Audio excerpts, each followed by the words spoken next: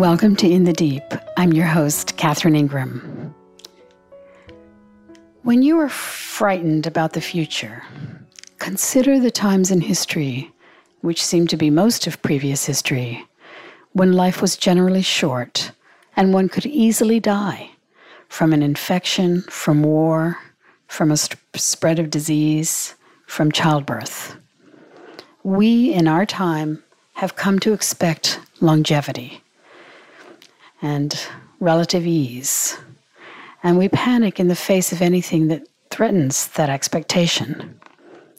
But that expectation is a brand new phenomenon in the human story. The truth is that we are and always have been vulnerable creatures, as have all creatures, and it is important to come to the deep recognition and acceptance of that fact. Most of what we fear is completely out of our control, and at least some of what we fear does not actually come to be. I'm aware that there's panic rolling through many parts of the world. Don't join in. Otherwise, you'll just be another body on the pile of despair that someone else, someone who's more calm and clear, will have to rescue if you are so lucky.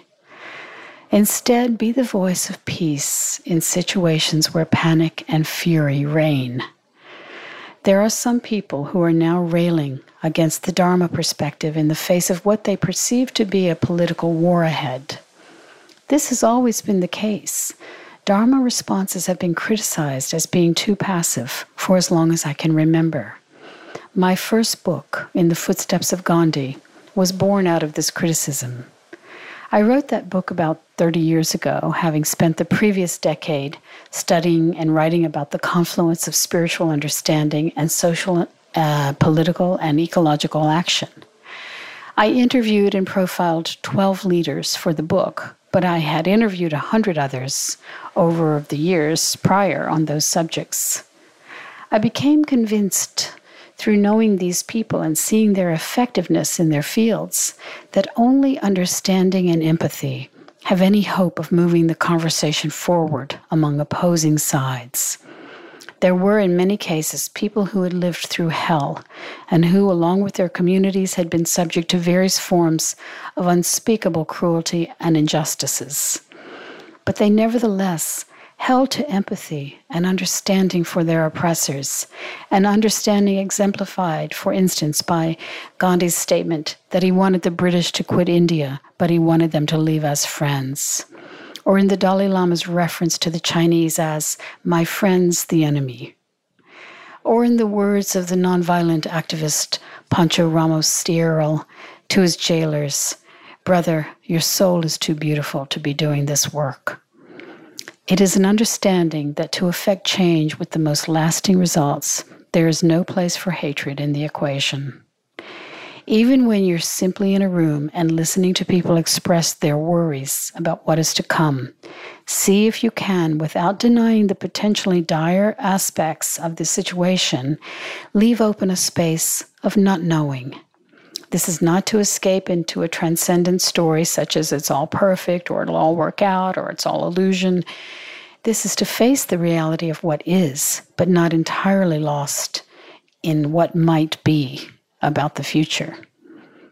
There are many troubling things about our world. We are rapidly denuding our life support systems and heating up our planet. This is not in the future, it is now. But we must live on a razor's edge of clarity, knowing that although our time is troubled, as have been many times in history, and although sometimes things have turned out worse than imagined, they have also sometimes not been as bad as had been feared. Sometimes, even when the worst has happened, there is a quickening of wise response to the crisis. This is the evolution of our species, whatever happens, whether it is headed to its end or kicking and screaming to its awakening as a world community.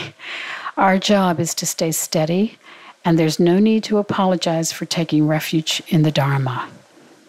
In any case, your beautiful life is rolling along on this very day, this very breath, the days and breaths, a finite number for each of us.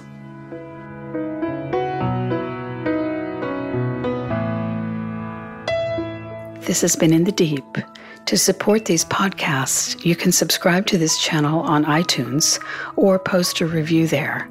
If you'd like to know more about my work, book a private session, or make a tax-deductible donation for the ongoing production of the podcasts, please visit katherineingram.com. Till next time.